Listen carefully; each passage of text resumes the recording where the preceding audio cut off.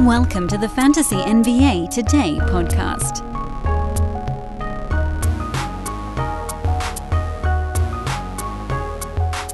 Nothing different or weird today, folks. It's Reverse Chronological Lightning Round Monday on Fantasy NBA Today, a sports ethos presentation. I'm getting better at it every day, getting a little bit closer.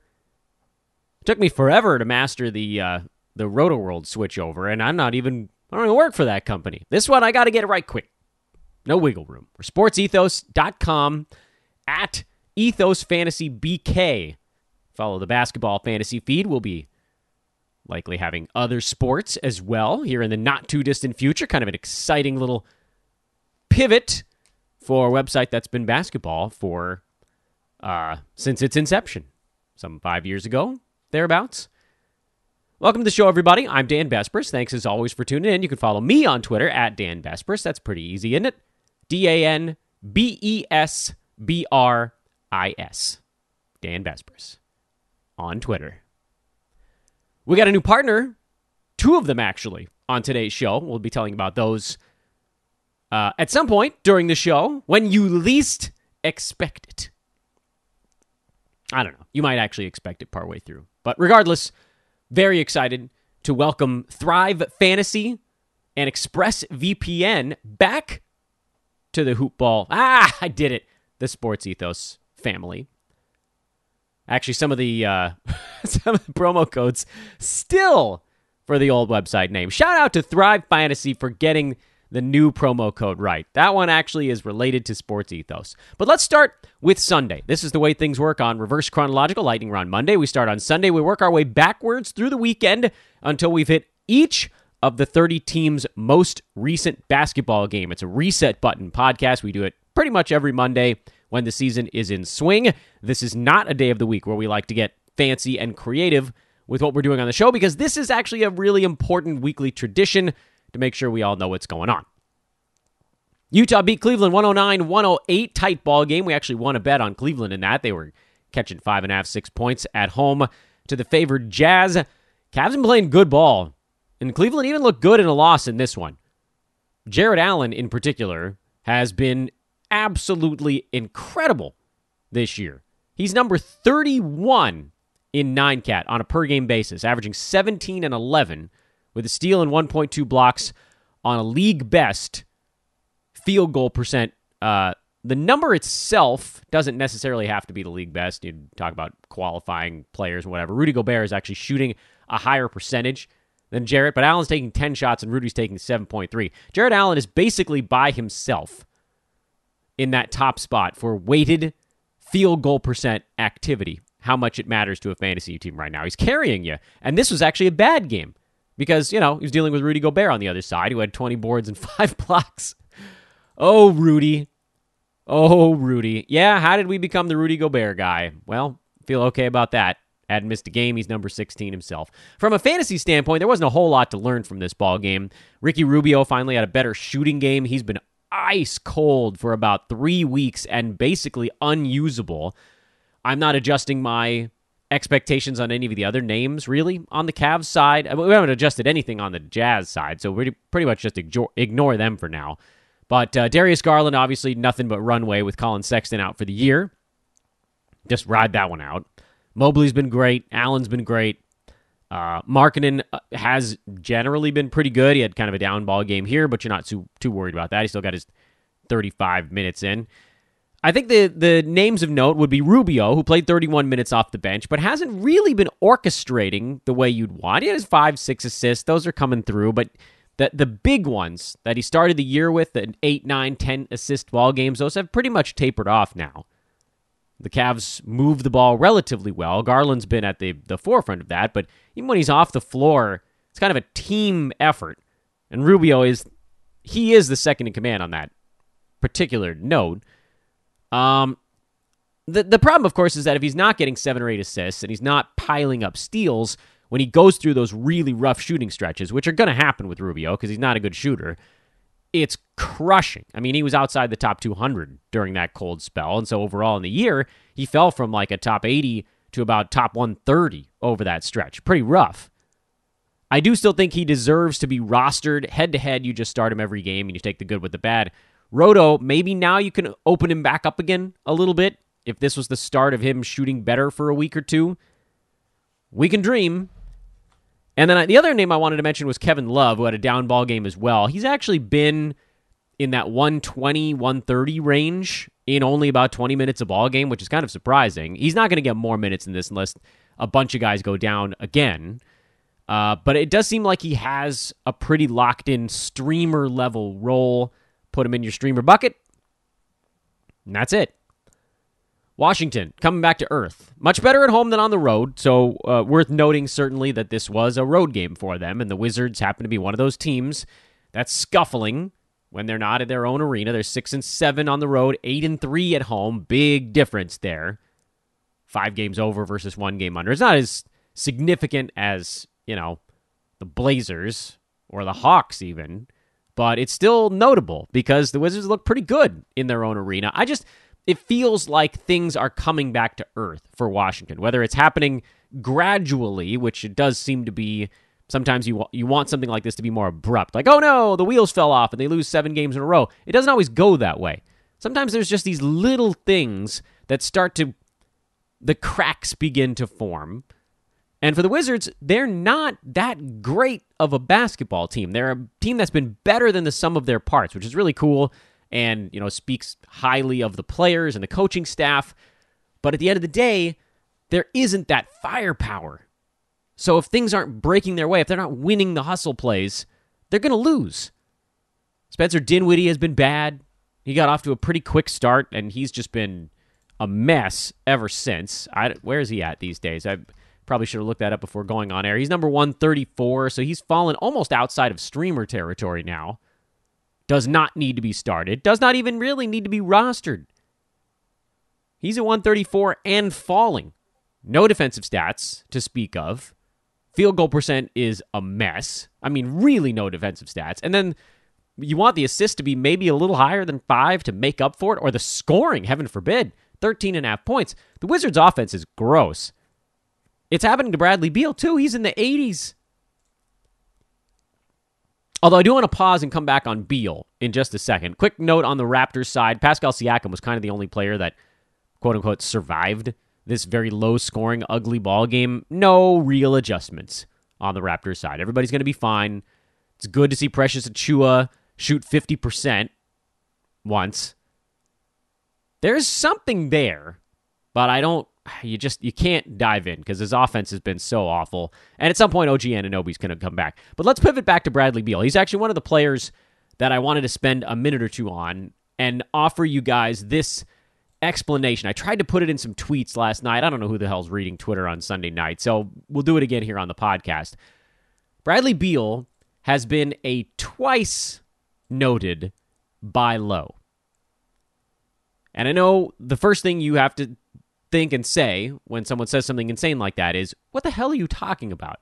A twice noted buy low. I will explain.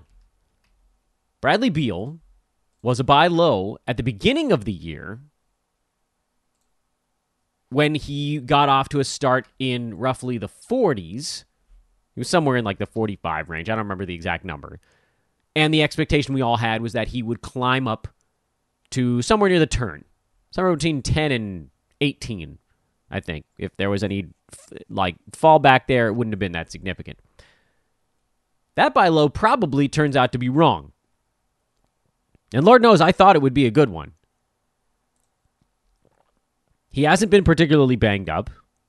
Mostly playing his basketball game so far, 21 of them. His shot has been gross. There's no doubt. There's no way around that. Continues to miss from many places. He was kind of being floated early in the year by shooting like 92, 93% at the foul line. That's now come down to 86. The turnovers at 3.5 are way too high, given that offensively it's not translating. 2 years ago, he had 3.4 turnovers per game. That was a career high. Taking 23 shots a night, including 8.5 of them from downtown. He took 8 free throws a game that year. hit 84% of them. Averaged 30.5 points, 6 assists, 1.2 steals, 0.4 blocks. And now this year he's at 3.5 turnovers, actually a tenth higher, despite doing significantly less. Free throws shaved in half. You can call that 2 possessions if you want. And shots down by 3.5. So he's down 5.5 possessions, where he's the main guy, because assists are about the same as 2 years ago. He's down 5% at least possessions, and yet the turnovers are up. Steals are down. I can't explain that completely. Shooting percentage is the worst since his 3rd year in the NBA. Actually, worse than... no, it's right around the same. 2014, he hasn't been below 45%. He was at 44.9. So he hasn't been below 44.9 since 2015, and he's at 42.8 right now. And everything is a disaster. He's shooting 26% from downtown, 37% are over his career from three-point land, and really, hasn't been below 35 at any point. Free throws are good, but attempts are way back down, and maybe you blame some of that on what the league has done. I just think there's something amiss. I think there's something wrong in the Wizards' offense that they were able to overcome with, Montrezl Harrell just grinding out buckets early in the year and getting contributions from a bunch of different guys. And you're starting to see that reversion, which to me probably ends up being a good thing for Beal. Because while the team was winning and everybody was doing a little bit to cover up the fact that Beal wasn't actually playing all that well offensively, everything was cool. Beal was bad, but wins were coming. Well, now Beal is worse and wins have slowed. Wizards 4-6 in their last 10 ball games. They've lost 2 in a row. And they've just looked slow in this last little stretch. I mean, they're fine. They're still fine overall. They're the 5 seed at 14-10. But again, you think about what the direction things are trending. They did get a little bit of good news that Thomas Bryant was expected to be back at practice shortly, within the next 2 weeks, and then maybe playing within a week or two after that. By the way, do you stash Thomas Bryant? It's a bit of a logjam up front. He might work his way up to 25 minutes a game, but it's probably going to take a while. You could do it, mostly because the other stash guys have no timetable, and at least we know that Bryant can be pretty good fantasy-wise when he's out there. But he didn't play much defense, and on a team that right now is valuing defense heavily, I don't know how he totally overtakes Gafford or Harrell or some combination of them. Who gets squeezed out at that point? It's too complicated. It's too complicated to squat on Bryant when you don't even know if he's going to have a big enough role. So no, I don't think you need to stash. If you want to, you can. I just don't think you need to. But back to the Bradley Beal front. When I say he's a twice buy low, I think we've now hit a point where everyone probably agrees that his target value is lower. So we'll go back and we'll go through this sort of chronologically. First thing that happened was he got off to a start in the 40s. He was a buy low because he was drafted around 12. And there was an expectation that he would get back to within probably a half round of that. So he was in the 40s. You could probably spend someone in the 20s and still feel like you were creating a tiny bit, a little baby buffer of value. But now I think everybody feels like he's not getting to that upper area, and he's probably not getting to within a half round or even a round of where he was drafted. And so now you've created a new price point on Beal, where, yeah, he's in the 80s right now on a per-game basis. I don't think anybody thinks he's going to stay there because we just did the analysis, and everything is down for him across the board, pretty much, with the exception of rebounds and assists, which are kind of the same. Threes down, scoring down, field goal percent down, steals down, blocks down, turnovers worse. This isn't going to stay. But the question now is, and I don't know that I have the perfect answer to this question. The question is, what do people believe his target value is now? I don't think people think it's 12 anymore. I don't think people think it's 15 or 18 or even 20. I think that there may be a contingent of folks that believe he's not getting inside the top 40. And that now creates a second buy low opportunity and arguably a safer one. Because I don't think he's getting into that top 20 either, based on what I've seen from the Wizards offense and from Beal by himself. If he really is only taking 19.5 to 20 shots per ball game, he doesn't have the volume to get into the top 15. He has the volume to get near the top 25, 30 to 25 range. So, the new buy low, as we've messed with the knobs on our old-fashioned TV dial here, or radio dial, is if you can go get him for someone in the 40s now, you've created a little bit of buffer. I don't know if that can be done. I think it's important to find out. Nobody on this podcast is going to sell low on Beal, so you guys are not the right audience to try to figure out what someone else might actually sell him for. But if Beal's on a team, someone in your league that, doesn't listen to a fantasy podcast every day or doesn't spend half their morning making sure they're up to date on fantasy news, they may look at him and think, crap, this guy's just not playing very well. I should go get, a late third, early fourth rounder and cut my losses. By the way, players in that range that you might be able to trade to get Bradley Beal, I don't know if it would. I doubt Cole Anthony would be enough, but maybe. Time Lord, Sabonis, I don't think he's going much higher. Evan Mobley, there's a lot of buzz around that name. Let's see, who else is in that range that might have a little bit of upside built in? Gary Trent Jr., that's probably not going to be enough. Lonzo Ball, Jared Allen, who we just talked about. These are interesting ones. But now we're almost going a little bit too far up the board. So take a look at your rank board, see who's on your team among that group. Devin Booker's an interesting one because as great as he's been, he's still number 46. He's like a worst-case scenario almost for Bradley Beal, although his field goal percent is better. Booker is like what Beal's doing right now that Beal has forgotten how to do all the other stuff. Booker's at 23, 5, and 4. Not much defensive stuff. Slightly better field goal percent. 18.5, 19 shots a game. So that's like a worst-case scenario to me for Bradley Beal, because that's if the steals and blocks don't come back at all.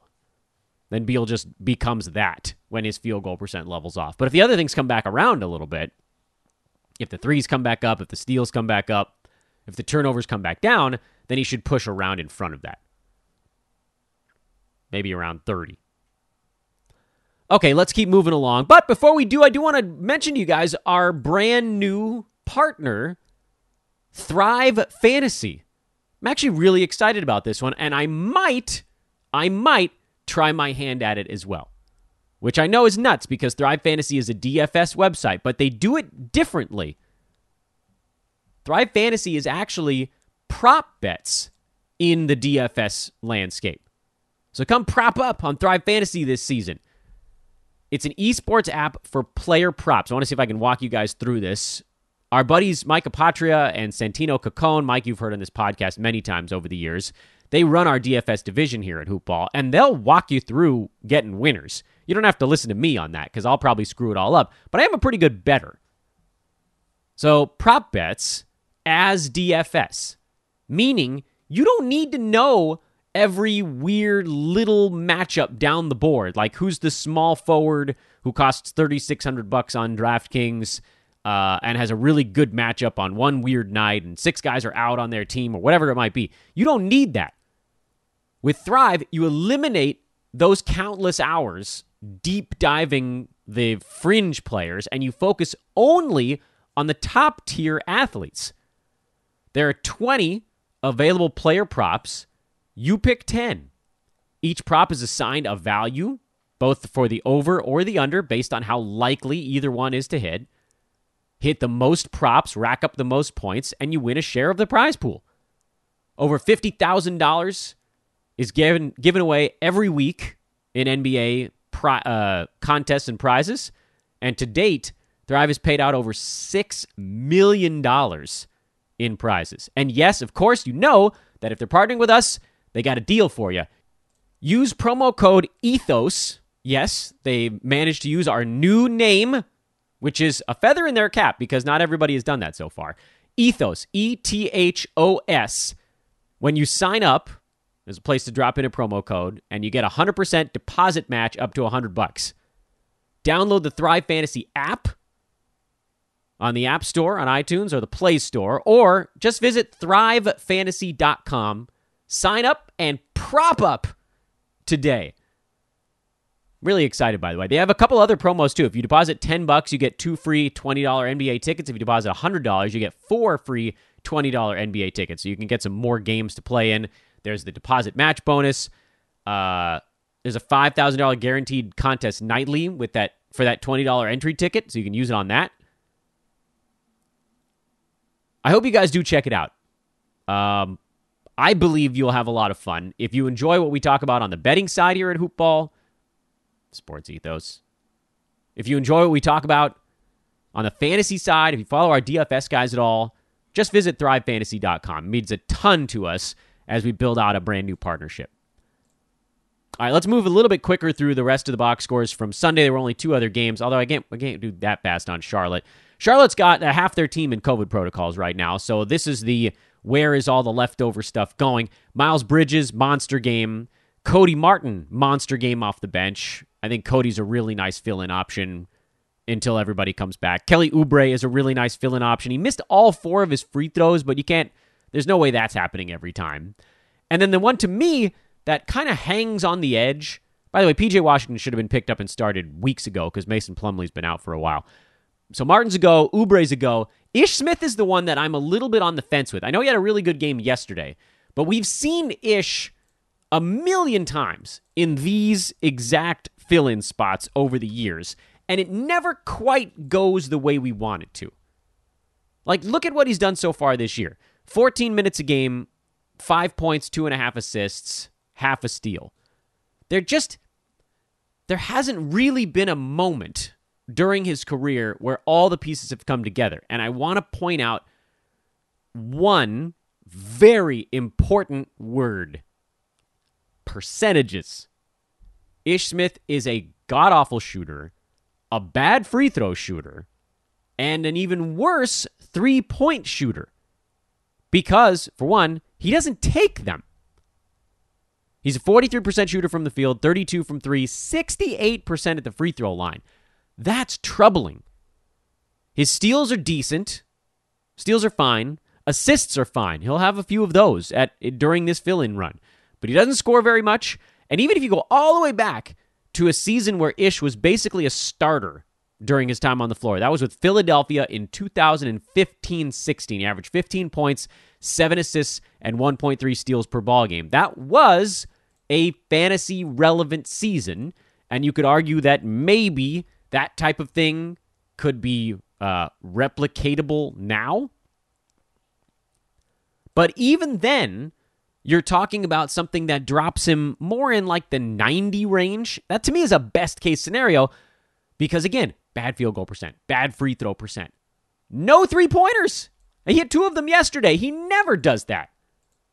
So it's really important that you guys look at the body of work. Ish Smith, who, look, he's a perfectly capable backup point guard, had made 1 three-pointer this season prior to yesterday's ball game. He was 1 for 2 on the year, and yesterday he went 2 for 4. So please do not buy into what you're seeing there. If you need steals and assists, fine. Head-to-head, you can sort of take a deep gulp and swallow the bad field goal and free throw percent and hope they don't weigh too heavily on your upcoming week. But Roto, the bad will outweigh the good most of the time. You catch lightning in a bottle, a week where he just doesn't take a free throw, cool. Or maybe he's like warm for 2 or 3 games. If he's filling in for 6 games here, or however many LaMelo Ball and half the team has to miss, maybe he's just warm for the first 2 or 3 of them, and so he doesn't crush your week. I'm just not willing to roll the dice on that when the other options, Oubre and Martin, are so easy. Ish is a coin flip. I could be wrong, but those 50-50 ones, I generally don't like to drop them into a games cap league. On the Atlanta side, everybody's out on that team too, all of the wings. Remember how the wings were so log-jammed at the beginning of the year? We said, I would probably just don't want to deal with any of them. And now all of a sudden, they're all hurt. So Kevin Huerter, massive runway. And Danilo Gallinari, pretty good-sized runway. Both of those guys, I think, are startable in basically any format right now. New Orleans lost in Houston, and right now it's Brandon Ingram, Jonas Valanciunas, and if Josh Hart can get back, he would be the third guy. Nobody else on that team is usable at the moment. Devontae Graham, you probably keep on your bench. I don't know that you drop him necessarily, but you could. I don't think it would really hurt you that much. Nickeil Alexander-Walker, he's been a drop for a while. Yeah, there's just nothing fun there. And then with Houston, things have turned pretty fun. Although in this one, they went back to a slightly larger lineup. Daniel Tice got the start at center against JV. I don't think they wanted Wood having to deal with Valanciunas. Christian slipped back down to power forward, so his rebounds did take a little bit of a hit. Garrison Matthews, terrific streamer right now. Eric Gordon keeps screaming at us to pick him up and start him, and I just can't bring myself to do it. And I know that that's sort of a vindictive way to play fantasy, because lately, Eric Gordon's actually been pretty decent. Last week, he's averaging 16.5 points and 4 assists, but the turnovers are too high. He doesn't get defensive stats. He's on a heater. When that wears off, he'll be a complete mess for your fantasy team, so just don't do it. Please don't do it. Don't do the Eric Gordon thing. Go the Garrison Matthews route if you need a fill-in play. Jayshawn Tate does belong back on teams. We talked about that after his leading up to his big ball game. He had sort of pivoted back in the right direction. I thought the most interesting thing actually out of this game, in addition to Houston going from a 15-game losing streak to a 5 or 6-game win streak now, is that it does seem like the game is slowing down a little bit for Alperen Şengün, who had 10 and 4 with an assist, a steal, and a block. Had 5 fouls, so it's not quite slow enough yet, but starting to make his free throws, starting to make better decisions. The turnovers are a little bit better. If you get that slow and steady growth, you might see a scenario where in maybe before the trade deadline, he starts to see more like 21 minutes a game. But it's never going to hit that mark. It's not going to hit that big number until later in the year. I like the fact that you're starting to see hints of what could be. He's inside the top 200 now, which I know, setting a low bar. And if you're trying to win your weekly matchups right now, he's not helping. But he's getting closer. And that's something. That's growth. Not a growth. Denver at New York. We turn the clock back to Saturday. The Nuggets beat the Knicks in the weird early game. Knicks were half asleep for this one, and pretty much the entire roster is guilty of it. Julius Randle is kind of the only one who wasn't. I'm sticking with where I was before, which is that I did say Emmanuel Quickley was my guy that I was not going for. I got yelled at a little bit for that take. People said, no, Quickley's going to do it. I said, nope. He doesn't have the right fantasy profile. Derrick Rose was meh. Kind of saved things by not shooting the ball poorly. That's meh. Evan Fournier has taken a little step forward. I think he's a guy, we talked about him probably belonging on teams, on benches. You could probably start him. You could probably upgrade him from a bench to a start. And then Alec Burks is certainly an easy one. He's a go. On the Denver side, Zeke Naji, 21 and 8 and 2 steals in 34 minutes. I don't believe we're going to see that on a nightly basis. This was a game where Denver opened up a big lead, ran their reserves a bunch, and didn't need to bring the starters back. So don't read too much into it. Although for Naji, he did a bunch of his damage pre-garbage time. We got to give credit where credit's due there. Probably not going to happen again, but it wasn't all at the end. Chicago beat Brooklyn in a good ball game. This was kind of what we were wondering. The Nets were slipping by not great teams on just sheer offensive ability, mostly of Kevin Durant. And you wondered what would happen when they had to deal with a team that also had some solid offensive players. They just couldn't quite get over the hump here. Chicago did lose Alex Caruso this game 8 minutes in with a hamstring pull. No one really looked great in his absence, although Derek Jones Jr. had 4 blocks in his ultra-low usage 33 minutes. He's a possible stream if Caruso has to miss any time. Does seem like he would kind of be the next man up. I don't know that we can count on him to block 4 shots every ball game. He'll be a good field goal percent, bad free throw percent guy who might slip you a three-pointer, probably will get you a steal. It's a stretch, though. It's a stretch. On the Brooklyn side, DeAndre Bembry seemed like he was kind of winning the power forward job. Bruce Brown came back with 12 rebounds in 26 minutes here, and that became a timeshare for a game. We don't know if that's going to continue to be a timeshare, but it is a reason to say, I don't know that I can start either of those guys until we know how it's actually going on a night-to-night basis. Whereas at least with Patty Mills, who didn't have that great of a ball game, he got his 34 minutes and took his myriad three-pointers from that shooting guard spot. He did what we expected him to do, and probably will continue to until Joe Harris comes back. Miami might be getting Jimmy Butler back tonight. That would certainly help them because they've been quite bad without Butler and Bam Adebayo. No surprise there. They lost their two best players, so they're losing basketball games. The good news department in Miami is that Dwayne Dedmon actually looks like a relatively competent fill-in center. I don't know if he just got some juice now that he's got a job to do, but 13 rebounds a couple of times here in the last few days. That that high floor, low ceiling profile still very much holds. I also kind of wonder if Jimmy Butler being back doesn't end up helping Dedmon. It might hurt his rebounds a tiny bit, but just in terms of getting looks, whoever they've got going right now, and I know Kyle Lowry's the main facilitator, but Lowry and Hero, those are not the guys that can dominate a starting unit. I never took the plunge on Caleb Martin. I didn't take the plunge on Max Struss. These guys are good. Gabe Vincent, same kind of thing. I was just kind of like, look, Jimmy's going to be back soon. This is the 50-50 type stuff. Could they be good on a nightly basis? Yeah. But I didn't know for sure, and I'm not going to play a guy if I don't feel really confident in what's to come. Meanwhile, Bobby Portis, his outlook got great when Brook Lopez went under the knife last week. Brolo getting back surgery. Portis is just going to steamroll forever. Dante DiVincenzo apparently is inching closer. We had already punted on Grayson Allen, who missed this ball game. That'll completely obliterate Allen. I do wonder what Pat Connaughton looks like after DiVincenzo comes back. He's been pretty good lately. Got a starting gig in this ball game, but he's been coming off the bench and firing away. Pretty good streamer right now. And I think you just sort of feel that out as it comes up. This is without Giannis, by the way. They're just thumping fools. Miami beat Dallas. No surprise there. Or, excuse me, Memphis beat Dallas. Sorry, Grizzlies fans. Dallas did not have Luka Doncic. Dallas did not have Kristaps Porzingis for this ball game, so they were going to be in a bit of a tight spot. Figured Jalen Brunson would have a better ball game. He missed a ton of shots, however. That'll hold him down. He'll be great pretty much anytime Luka's out, so don't worry too much about it. And then Maxi Kleba, he's a start generally when Porzingis is out.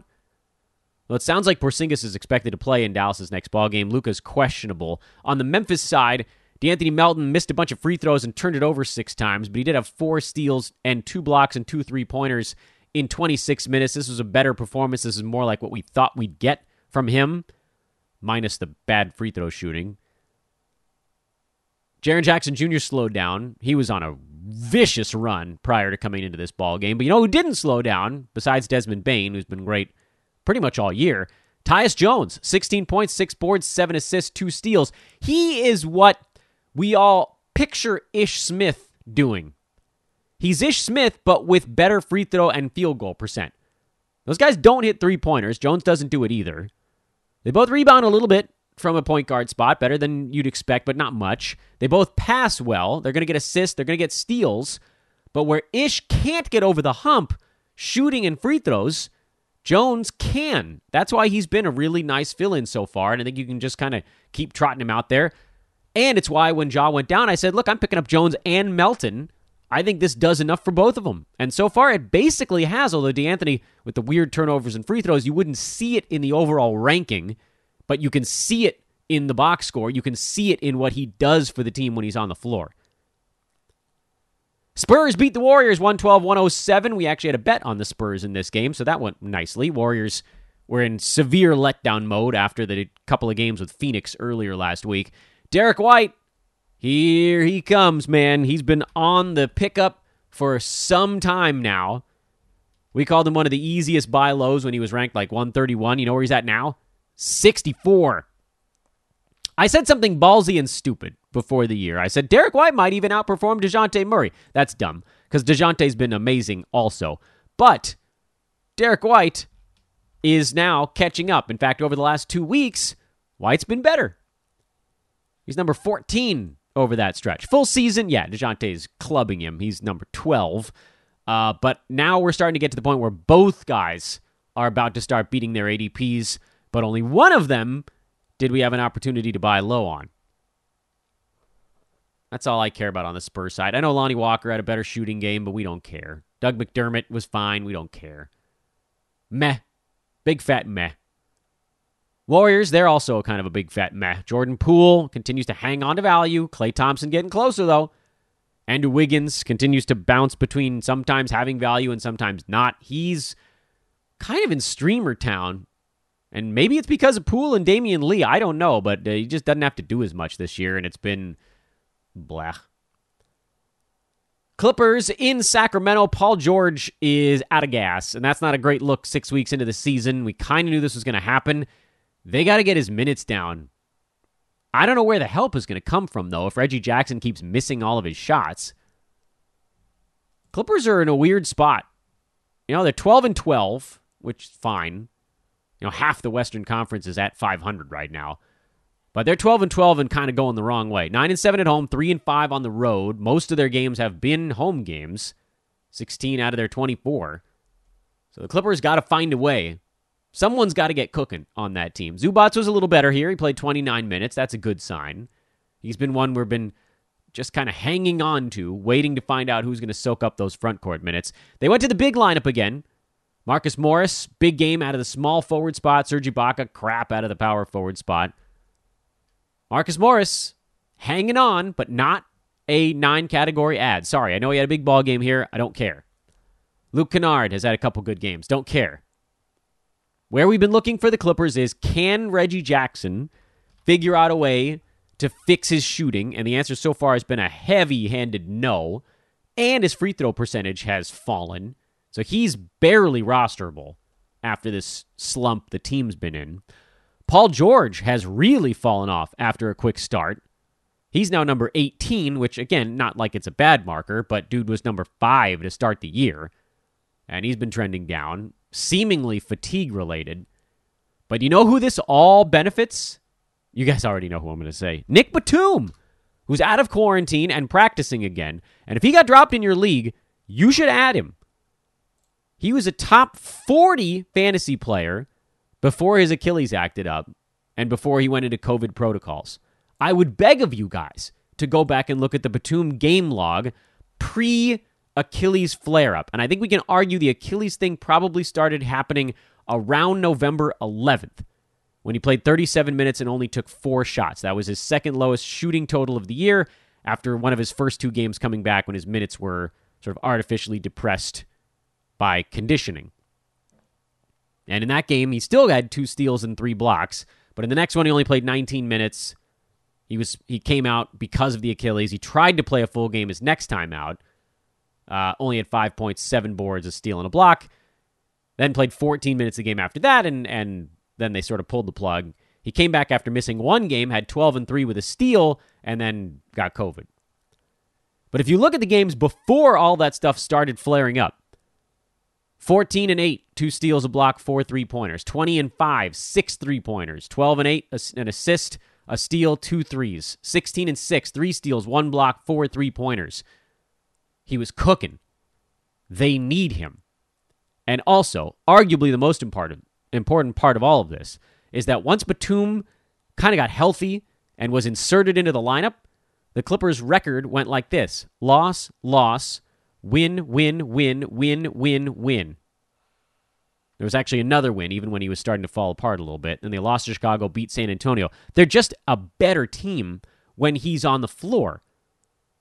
So if we're worried about Batum getting his minutes back, I don't think we need to, because they've been pretty damn bad since he went down. Clippers won the first game without him. They went win, loss, win, loss, loss, loss, win, loss. That last win, remember, was over the Lakers, where they hit every 3-pointer late in the game, including a wild bank shot, or it almost could have been another loss. They've been bad. without Batum. But he's going to play. He's going to play a bunch, and he's wildly underrated in 9-category leagues. Wildly. I held on to him in all but one place where there was no point. I couldn't take zeros.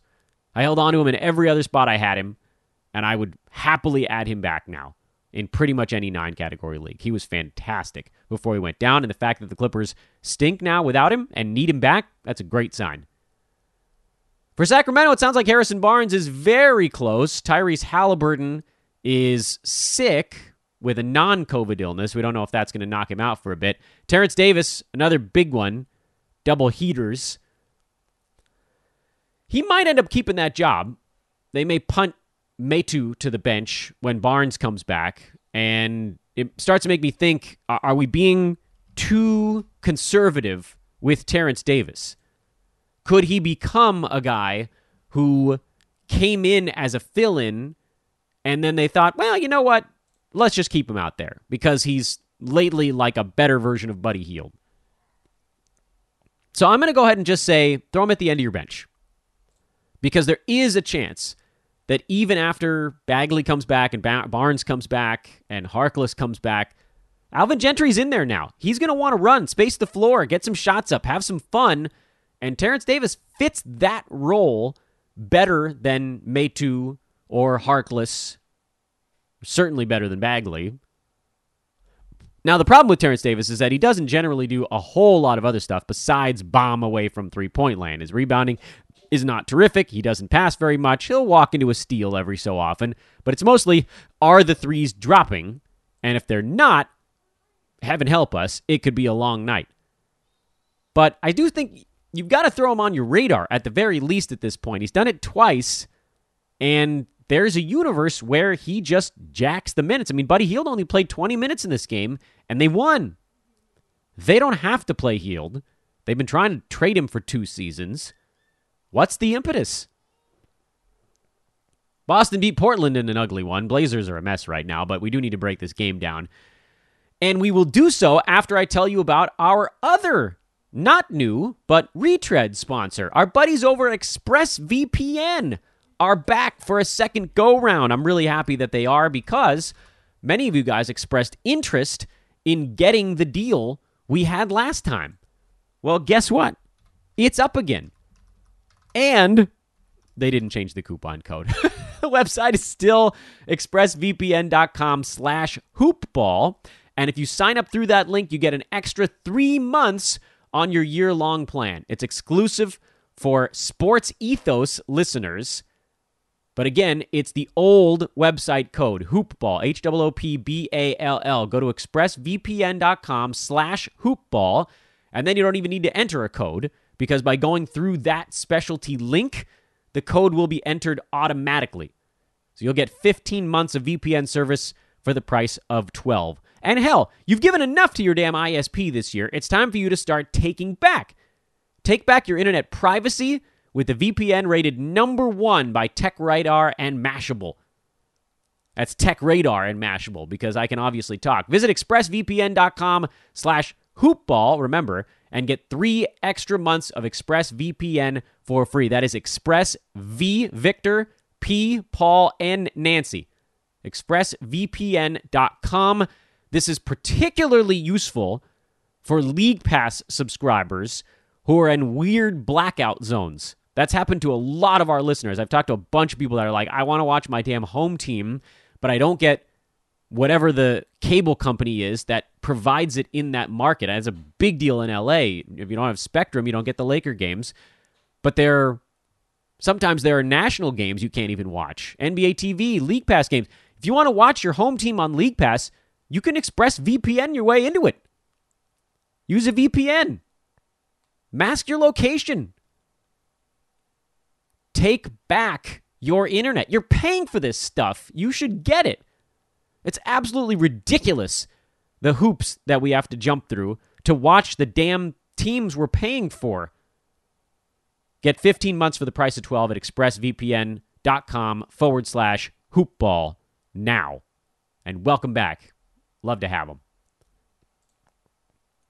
So on the Boston side, I don't think there's a whole lot we need to talk about. It's the usual fare. Jaylen Brown out So Dennis Schroeder gets a bump. When anybody's out, Dennis Schroeder gets a bump. That's just the way it's going to go right now. Good to see Jason Tatum starting to get cooking again. He was the easiest buy low rec in modern basketball history. He's now finally shooting over 40%. His free throw number is starting to trend up. That's at 83 now. Steals and blocks are still down, but his is a walk to where he needs to be. All he needs to do is do what he usually does, and he'll be fine. His field goal percent way down. Steals, blocks, those come back. He's back to being a first rounder. It's easy. I don't think you can get him for cheap anymore, but Lord knows we could have last week. Portland is the more interesting side because in addition to the fact that they're just a mess right now and everybody is putting up bad fantasy lines with, I guess, the exception of Yusuf Nurkic most games, beyond the drama, because Chauncey Billups keeps calling his own damn team out in the media. I don't know how many times you can do that before you actually kind of lose your team. There was a rumor this morning that Dame wants to play with Ben Simmons. He's pushing for a trade that might kind of have to happen right now. Philly needs to get rid of Simmons. Portland needs a shakeup. This was always the one we thought might come to pass. It always made the most sense contractually. Blazers have a couple of young guys they could flip in. They've got a pick they could flip in. Simmons needs a change of scenery. I'm sure he'd play the next day after that trade, and he'd have a monster of a role if McCollum went back the other way. He'd be one of the main orchestrators. Take a ton of pressure off of Lillard. I mean, that's a trade that makes Portland better. They should do it, even if it costs them a little bit in the future, because it also gives them a chance to maybe keep Dame around beyond this year. Right now, it doesn't look like he wants to, which is a tough thing to say. I mean, he's been unbelievably loyal to that franchise while they've been mired in sort of executive mediocrity. Neil O'Shea gone now, by the way. They blamed it on his misconduct, and certainly that is a very large and very serious part of it. But also, look at the stuff he did with that team. I mean, you could pick any number of reasons. But anyway, short term in Portland, with both Lillard and Simons out, Dennis Smith Jr. did end up putting up a nice line. We talked about him a bunch on Friday's game, or Friday's show, as kind of a question mark guy. Is there going to be enough? Are they actually going to play him point guard starters minutes? They did. So now you got to move on it. He's shown the ability to board, assist, steal. His percentages have gotten better from where he was very early in his career. And this to me is a week and a half long stream or whatever it's going to be that you kind of want to get on, because he could go top 60 for a week and a half or 2 weeks. And that's a thing that moves the ball forward. Otherwise, you kind of just have to go with it. Covington's been very up and down. Norman Powell's been very up and down. It just seems like nobody's getting along in Portland. If you wanted to bench everyone besides McCollum and Nurk, I'm okay with that, including Dennis Smith Jr., just because when teams have bad chemistry, it hurts everyone. And that's what's happening in Portland right now. They took Dame out, the general, the leader on the floor, and the whole thing, the ship just went straight under. The plane went straight down. It's like the weirdest thing. There was no autopilot button. Dame was the pilot, and he walked away from the controls, and it was just like, okay, let's just go down. I guess it doesn't really matter what vehicle you're in. You don't generally want to go down. Minus a submarine. I don't think their team is a submarine. That would ruin our metaphor. So yes, pick up Dennis Smith Jr., stream him in the short term. Nurk, you start. McCollum, you start. I'm still starting Norman Powell. He got 28 minutes. The chemistry is a mess out there right now. And I do believe there were a couple of teams that didn't play over the weekend. So let's pivot all the way back to Friday and make sure we covered everybody. Indiana is one of those teams. Karis LeVert finally had a better ball game, although they lost, to the Butler and Bamless Heat. That's just not a loss you can take. TJ McConnell is out for a while. The word was a while, so he's droppable now. You can't deal with that anymore. They just got to be better. Which, of course, does make you wonder about TJ Warren. The worse Indiana looks without him, the more likely they are to let him sort of turn it loose if he ever got back on the court. But we're still looking probably a month and a half on TJ. Probably a bit too early to make a move on that. Minnesota played on Friday. That did also not play over the weekend. Cat missed that game. He's dealing with a sore back. He's questionable. We talked about Naz Reid being a guaranteed fill-in, and he had 19 and 7 with 3 threes on a terrific fantasy game. Nothing changes there. If Cat is out, you stream Naz. Bing, bang, boom. The other news on the Minnesota side is that Patrick Beverley has been upgraded to questionable, so he's now potentially getting closer sooner than expected. He's never a quick healer, and I doubt they just throw him back into 31 minutes right out of the chute, but he was playing pretty well prior to going down. Malik Beasley, who is really just a scorer anyway, would go back to being not even a scorer when Beverley comes back. And you guys know I love me some Pat Beverley. He only really makes sense in roto formats because of how many times he gets hurt. But if you look at his games prior to the hamstring injury, it was across the board delightful. 14, 6, and 7, a steal, 3 blocks, 8, 3, and 7, a steal, 2 blocks, 2 threes in that game, 11, 5, and 4. He was doing all of the across-the-board stuff. And his recent numbers are weighed down by the fact that he hurt his hammy 5.5 minutes into a game where he had done nothing. He had 1 assist in 5 minutes. So that's artificially depressing his recent performances. I got to think he got dropped in a lot of spots. I advised a drop in a lot of spots because I thought he'd miss at least 2 weeks. And he's been out basically 2 weeks, I think tomorrow, which is remarkable that he's almost back on time. So if he got dropped, particularly in a games cap roto format, go and scoop mid-podcast right now. Do it before I end the show. He's like, between he and Nick Batum, you just cover the across-the-board goodies. Probably punting points with those 2 guys on your team, but damn, you'll be good in the other 8 ones. Philly didn't play over the weekend. Danny Green has totally taken the small forward job back. I don't know what's about to happen with Matisse Thybulle, because Tobias Harris wasn't even in for this ball game, and then George Niang got 29 minutes, and Thybulle only got 24. Thybulle was in foul trouble. He did have 5. Danny Green also had 5 fouls in this game. I think you have to hold a little bit longer on Matisse because he was too damn good, even in 24, 25 minutes prior to people starting to come back. Danny Green is someone you should keep an eye on, although we know how little he likes to shoot when the other guys on the team are healthy. And then, of course, all of this could get upended if this Portland-Philly thing does come to pass. Tyrese Maxey you can keep using. Seth Curry, Joel Embiid, obviously those guys they're the simple solutions. And then everything else is complicated. For Orlando, Franz Wagner has moved up a few pegs, and maybe it's because Jalen Suggs is out. Whatever it is, I think he's just on a better run. Rookies go on these up and down swings pretty regularly. I mean, there are guys that are 15-year veterans that go on runs like that, but they're just a better team with Cole Anthony around, and he is now taking that next step of actually making his teammates better.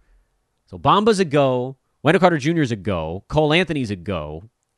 Franz Wagner is, to me, like an elite streamer, but he's a go right now because he's been playing well.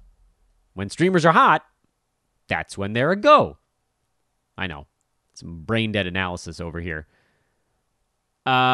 Phoenix is the only other team, I believe, that didn't play over the week. Lakers didn't play over the weekend, did they? Couple of teams, I guess. So Phoenix still without Devin Booker. He'll be back soon. They lost their rematch against the Warriors. I'm not diving in on the Jay Crowder front, even though he probably does get over the cut line with Booker out. This was generally kind of an ugly game, and he was one of the few Suns that played okay. I think you just play the same guys as usual with Phoenix, and then Cam Johnson is do I want to stream someone badly enough to go Cam Johnson? Probably not. And for the Lakers, Malik Monk has sort of solidified himself as a stream-level guy, but Dwight Howard is the more interesting player here. He got pushed into the starting lineup, only played 21 minutes against the Clippers team that was mostly going small in this game, trying to spread things out. But look, I mean, Dwight getting 21 to 25 minutes a game is enough for him to get into that sort of 8 and 9 with a block and a half department.